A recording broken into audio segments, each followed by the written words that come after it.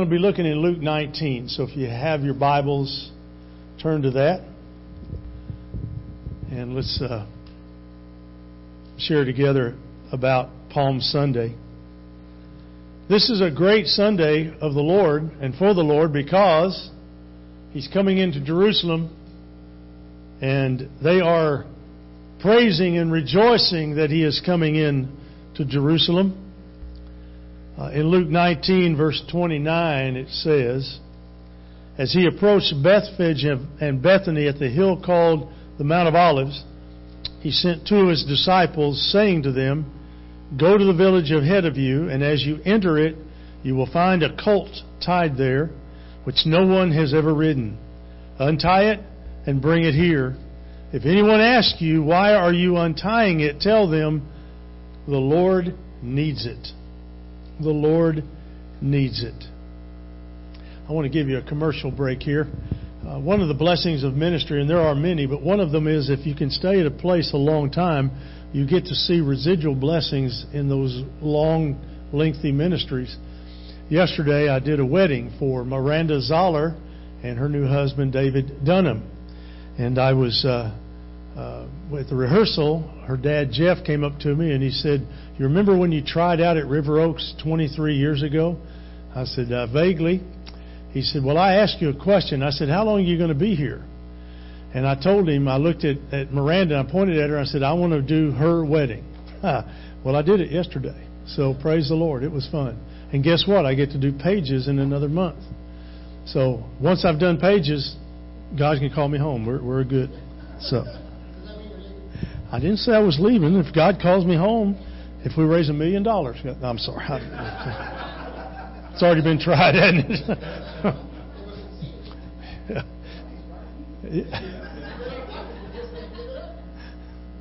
I need Sam to share that again. Amen. So, two disciples must have wondered about what Jesus told them to do, because none of the gospel accounts about the ministry of Christ ever mention Him riding any animal to get from any place to another place. He always walked. Very rarely did He ride. He walked hundreds of miles up and down the Holy Land. But no mention of ever riding except a boat across the Sea of Galilee. So it's kind of an unusual command for Him to say, go to the village, there'll be a man with a colt, bring the colt. And it's even more interesting that He didn't say offer Him this much money, offer Him this amount of money. He said offer Him this plate of food. He said just tell them that the Lord needs it. Well, the Lord needs it. And the owner of the donkey or the owner of the colt is going to say, okay, you can have it.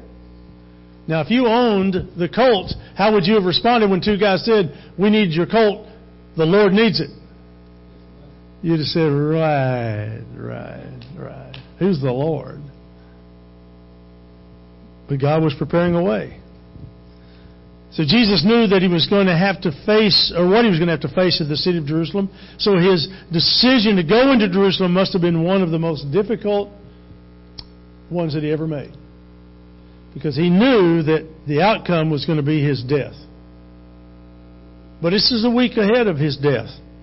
And He's going to ride into the city on a colt rather than walk into it, which He had done so many times before.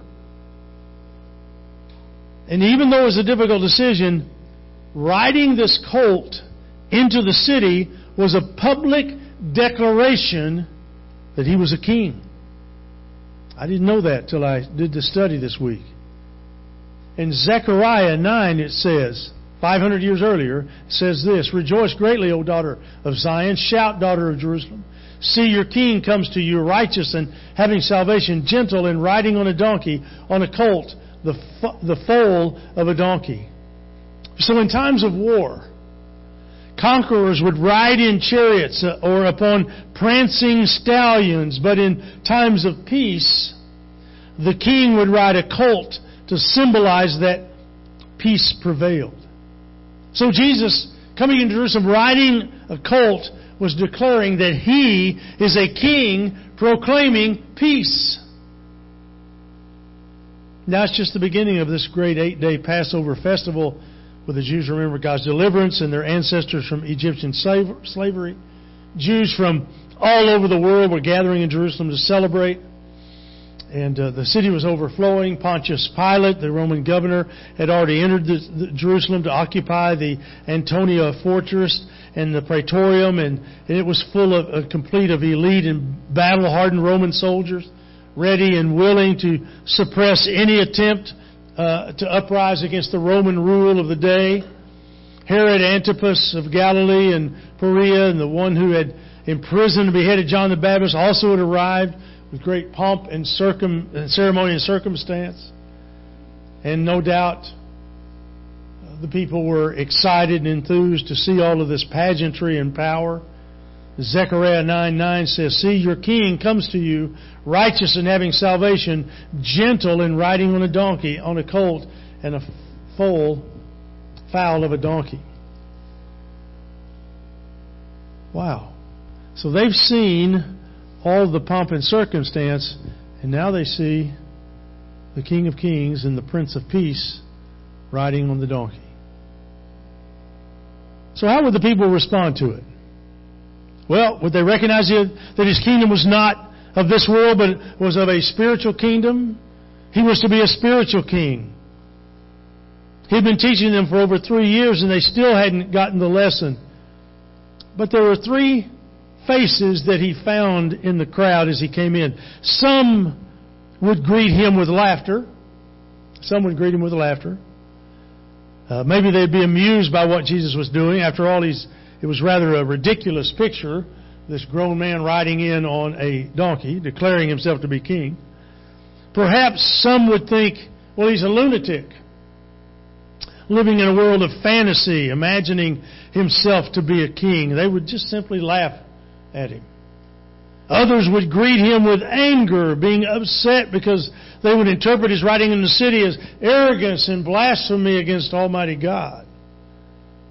And then, of course, many would hail him with great joy, welcoming him as an earthly king who's come to reestablish the throne of David and overthrow this evil Roman Empire.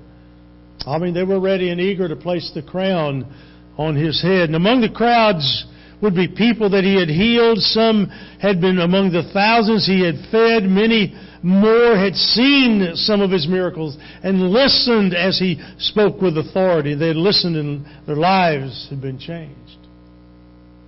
Jesus knew all this. But in Luke 9:51, it tells us, in spite of all that, Jesus still resolutely set out for Jerusalem. So Jesus rides toward the gate of the city. As Jesus rides down toward the gate of the city, the crowds are growing, and there's a festive air about the Passover, and the pilgrims are gathering from far and near for this great Jewish holiday. Even before Jesus arrived, the news had spread that Jesus had raised Lazarus from the dead. You can imagine the excitement that prevailed here as Jesus was coming into the city. Have you heard the news? Lazarus died and was buried in a tomb so long that his body was starting to decay, but this teacher from Nazareth called, "Lazarus, come forth!" And Lazarus come forth. I saw him. They stripped away the grave clothes, and he actually walked and breathed and lived again. Surely only the Messiah could do that.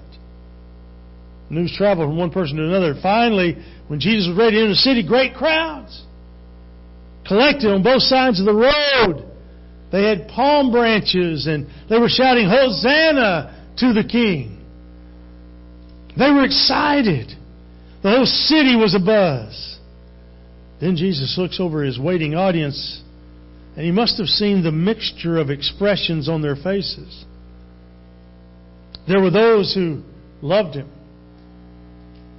Perhaps Bartimaeus was there.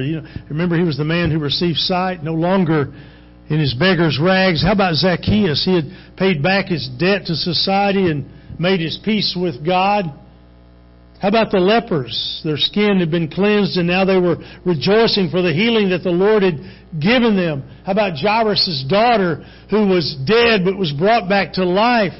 How about Lazarus and Mary and Martha and Mary Magdalene? They were all there. Lives that had been changed and reflected the love in their hearts for their Savior, Jesus Christ. Then there were also the sinister faces, faces with squinty eyes, waiting for him to say one wrong word or to make one mistake. He must be the President of the United States. And it doesn't matter what party you're in, everybody, the skeptical eyes are looking for that one word, aren't they? That one thing.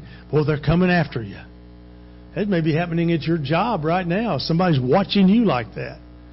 That's hard to work like that, isn't it? It's terrible to work like that. It's hard. Pharisees and Sadducees, they were also there. I mean, they were supposed to be the keepers of the law, the spiritual leaders, but Jesus had gained so much popularity that they felt threatened, full of jealousy as they watched him ride in. The Romans were there, fearing revolt, watching for any sign of rebellion against Rome, ready to crush any uprising. And then Jesus realized as his listeners began to shout, or his people began to shout, Hosanna, and it filled his ears. Soon the sinister voices would drown out the voices of love, that those crying for him to be king would soon be crying, crucify him, crucify him.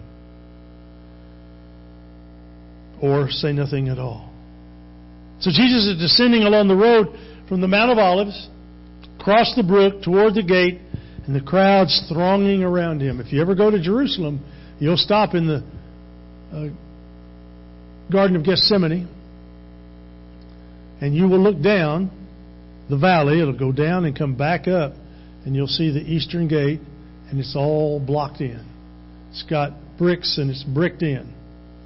And every day our guide will go by there, and she said this to us. We went by there 3 days in a row. She said, we always have the driver drive by because I want to see if the Messiah has come. And we're all on the bus going, he's already been here, dear. He's already been. But you see, the Jew is still blind to who Jesus was. So, and I was wondering as I was preparing this, how the apostles were reacting to all this. I've always thought that Judas was probably ecstatic, basking in the reflected glory, because Judas may have wanted an earthly kingdom more than all the others did. But I imagine that Peter walked with his chest expanded, enjoying the limelight. Every year I get to watch the players. They get into the playoffs at high school. And those guys that don't play much, the farther in the playoffs they get, the more broader their chests are. And the more confident and cocky they become. They don't have to play the game, so it doesn't really matter. You see what I'm saying? But boy, there are rejoicing in all of the goodness that those starters bring to them. Well, we're all kind of like that too, aren't we? And I imagine Peter was. He probably said, man, I was glad I left my fish nets and the boats stunk anyway. Now, this is the kind of accolades and this is what I deserve. I deserve all this praise and honor and glory and adoration. I'm surprised he didn't knock Jesus off the donkey and jump on himself. And then there's Thomas, a bit skeptical, but everything was going on, wondering what was going to happen next. You see, Thomas was always looking around the corner. You know anybody like that? They can't see the blessing of the moment. They've got to look around the corner. Oh, yeah, but boy, dark clouds are coming. It could be raining sunshine. Dark clouds are coming. There's a threat of tornadoes. Oh, my gosh, get in the cellar. Not in Oklahoma. We sat on the porch and wait for it. That's what my grandmother taught me. Just go out on the porch and wait for it. I said, what do you do then? She said, you better run. Andrew, overwhelmed by it all. He remembered bringing Peter to the Lord. James and John, thinking about Jesus being crowned king so they could be at his right and his left hand. I mean, whoa, yeah, I'm ready. Woo! Then there were those loving faces, sinister faces, and then there were anxious apostles, all within the crowd as he proceeded. Then suddenly the whole procession stopped. It's kind of like how it stops in rush hour. You know, you can be, boy, you're making great time, and all of a sudden, boom, you're down to nothing. We have a number of people who work downtown Tulsa. Anybody in here work downtown Tulsa? If you take Highway 75, starting in the morning, find an alternate route. They're going to start resurfacing, not one side, but both sides. So I would recommend jump on the other side and drive it. Tease it. Don't do that. Some of you will. No, don't do that. But you remember how it is when you're in a rush, boy, you're making good time and all of a sudden, bump, down to nothing. Somebody's had a little fender bender and or they're doing road construction. That seems like it is in Tulsa. It's all about road construction. Don't you just want to get out and get the rubber cones and beat those people that are on the side of the road? I mean, come on. You could put your car in neutral and it would roll past you in time for you to hit that guy and get back in your car. I mean, it's okay. And they're not going anywhere anyway. But the people that were closest to Jesus, they realized that it was He who was stopping the parade. And they saw His body begin to shake. And maybe at first they thought He was laughing, because, I mean, it could be just full of joy and happiness. But then they saw His face. And they saw no evidence of laughter. Rather, they saw sorrow and they saw tears beginning to run down His face. And it wasn't laughing that they saw, it was crying that they saw. The Scripture tells us that Jesus reacted emotionally many times from different scenes that He saw. When He saw the poor, when He saw the hungry, when He saw people sinning, when He saw those that were ill. The Scripture repeatedly says, and He had compassion on them. But it only tells us of 2 times that Jesus cried. One time He cried at the grave of Lazarus when Mary and Martha were both weeping, and it says that Jesus wept with them. And He wept for them, and then He entered into their grief with compassion. He identified with their sorrow and their despair. But why was Jesus crying now? Here's the second occasion. Why was He crying? He looked at the city of Jerusalem. He saw the mixture of faces and the masses of humanity, and He realized the emptiness of their lives. They had not heard the message of peace. They did not understand the purpose of His coming. And in Luke 19, let's jump back there in verse 41. It says, as He approached Jerusalem and saw the city, He wept over it and said, if even you, had only known on this day what would bring you peace. But now it's hidden from your eyes. The days will come upon you when your enemies will build an embankment against you and encircle you and hem you in on every side. They will dash you to the ground, you and the children within your walls. They will not leave one stone on another, because you did not recognize the time of God's coming to you. They had eyes, but they didn't see.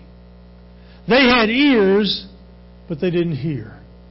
They missed the whole point of the message. The fact that they waved palm branches showed that they didn't understand, because that's exactly what their great-grandparents had done when the Maccabees overthrew the Syrian oppressors and reestablished worship in the temple. They waved palm branches. They were showing that they were expecting Jesus to be another warlord, another general of the armies, one who would lead them to overthrow the Romans. They were saying that they were ready to pick up their swords and shields and go to war if He would lead them. In Matthew 5:44, Jesus said to love your enemies and pray for those who persecute you. In Matthew 5:39, it says, if someone strikes you on the right cheek, turn to him the other. Also, and if someone wants you to sue you and take your tunic, let him have your cloak as well. If someone forces you to go with him 1 mile, go with him 2 miles. And those people who listened to Him must have thought, well, those are great words, but surely He doesn't mean Rome.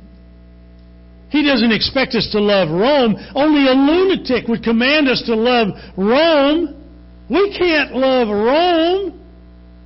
I can't love that neighbor who keeps abusing my dog. I can't love that neighbor who took all of my stuff and borrowed it, and I've never gotten it back.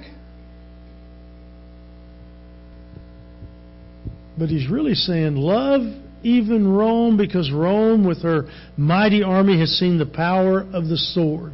But Rome has not seen the power of love. When you show love, great things can happen. A friend of mine and his wife, he's a preacher, and his wife were out eating dinner last night. Read this post on Facebook, just brought tears to my eyes and a joy in my heart. As they were sitting at dinner, his wife noticed a Middle Eastern couple sitting on the other side of the restaurant. For whatever reason, she felt compelled to get up and go over and talk to them. And she said, "Where are you from?" They said, "Syria." She said, "I want to pray for you." And so just before she prayed, the woman jumped up and hugged her and said, "Thank you. Thank you." She prayed for them, and then she went back to her table, and she was crying. And the preacher husband, he said, I think God was smiling tonight. When we reach across the aisle and we love people who disagree with us, when we love people in spite of whatever it is that's dividing us, Almighty God is pleased. Almighty God is pleased. So He's telling them, love even though they are your enemies. You see, the nation of Israel had the opportunity to show Rome something new and different. But because they didn't understand Jesus, because they completely misunderstood His mission, Jesus wept over them because the opportunity would be taken away and they would never have it again. These were God's people. People God chose. God had loved them and led them across the wilderness into the promised land. But they did not understand that the Messiah, when He walked in their midst, they didn't get it. So Jesus wept. What a contrast. He sits on the beast of burdens, seeing the towering temple of God silhouetted against the sky. And beyond that, in the years immediately ahead, He sees the armies of Titus surrounding the whole city. He sees the temple stones being taken down, whole city leveled. Sees bodies in the streets, blood running in the gutters, and hundreds of thousands of people crying because they are starving to death, while Titus waits for Jerusalem to surrender. All of that because they didn't recognize the Messiah when He came.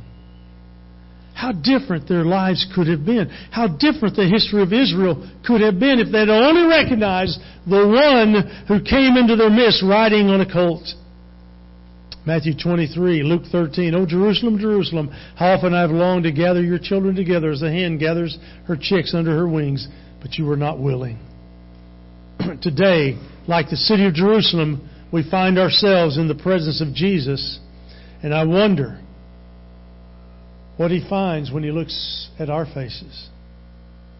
Does He see people concerned about so many things, worried about income taxes, worried about job security, worried about health, worried about lack of this, lack of that? Does He see people who are so busy doing things and so busy that they never bother to consider those things that are eternally important? Does He see people who recognize Him for who He is, the Messiah, the Christ, the Son of God? And when He turns and looks into our lives, I wonder, will He weep? Once again, will He weep because of what He sees? Or will He have the joy that passes all understanding? And will He respond to His outstretched arms? And here He'll say, "Well done, good and faithful servant. Enter thou into the joy of thy Lord." Father, I ask You this morning, is there one person here battling so hard that they've become weary? Father, is there one person here who would say, "God, I need to come to You and see You for the peace that You can bring"? God, peace with You can never happen until there's a total surrender on our side of our hearts and our lives to You. And it's very simple. We just simply have to believe that You can do what You've said You've done. And with that faith, begin to live in a way that's different than the world. To live in a way that brings honor and glory to You and to Your Son, Jesus Christ. And thank you for the Holy Spirit that will guide us and prompt us and prick us and prod us when we need it. God, is there one that needs a burden lifted today? And would they respond? In Jesus' name we pray. Amen. Great song.